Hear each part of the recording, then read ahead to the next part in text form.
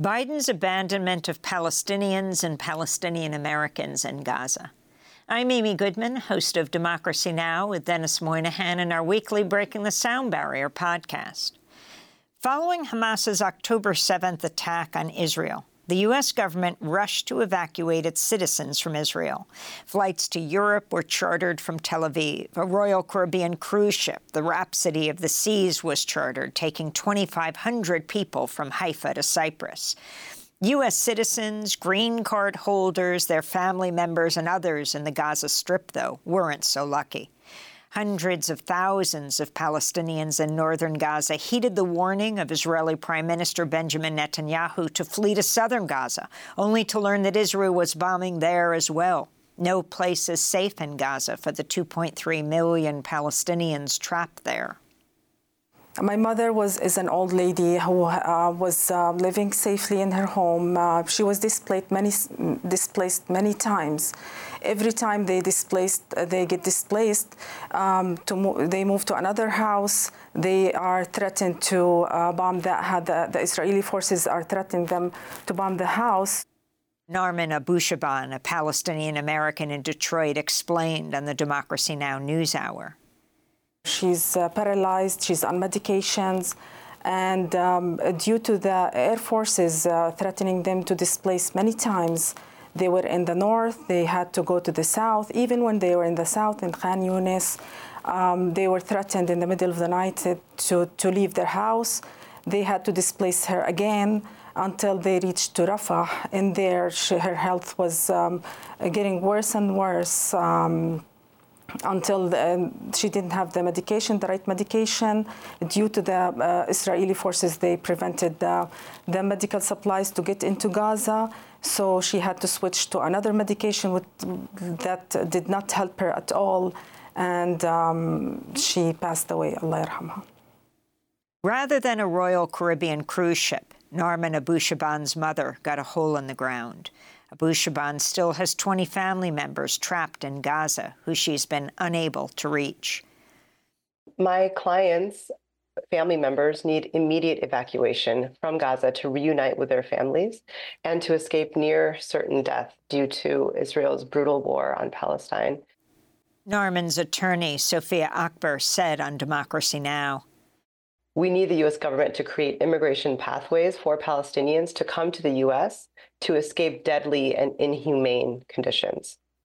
Journalist Fadi Abu Shamala works as the outreach associate in Gaza for the Washington, D.C.-based nonprofit Just Vision. He applied for a J-1 exchange visitor visa for a fellowship in the U.S. In November, Fadi was able to cross into Egypt from Gaza, but his wife and 3 children were prevented. What followed were weeks of hell while they moved from camp to camp for displaced Palestinians in Gaza. On December 6th, while I don't have connection with my wife and my kids, I knew that from the news that the Israeli occupation bombed in the Shabura refugee camps, exactly where is my family are evacuating. Fadi said on Democracy Now! From Cairo. For 2.5 hours, I was waiting any sign that my family are alive.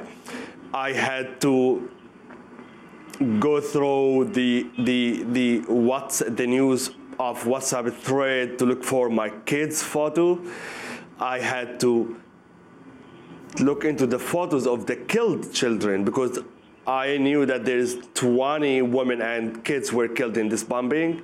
I had to open the photos and zoom in to determine if one of these photos is one of my kids.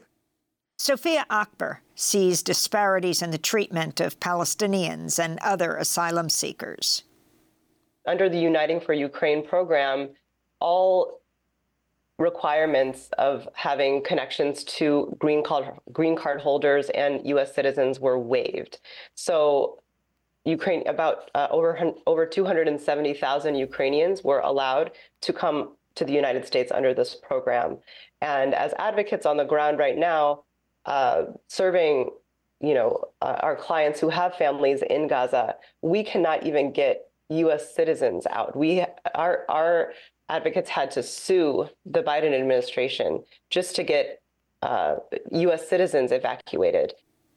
In a note to Democracy Now!, Reverend Seth Caperdale of Interfaith Rise, a New Jersey refugee agency, wrote, "When a conflict arises in the world, we'll be asked by the federal government to receive an influx of refugees.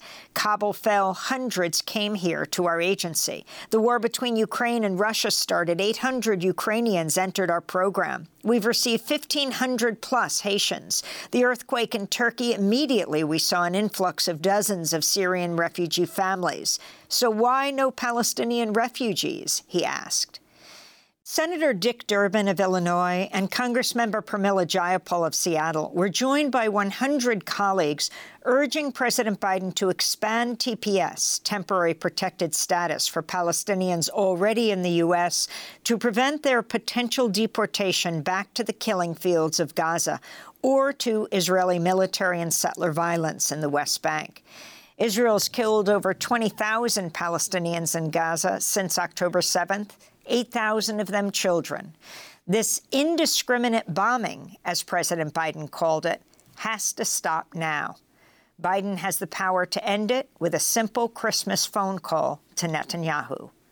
I'm Amy Goodman with Dennis Moynihan.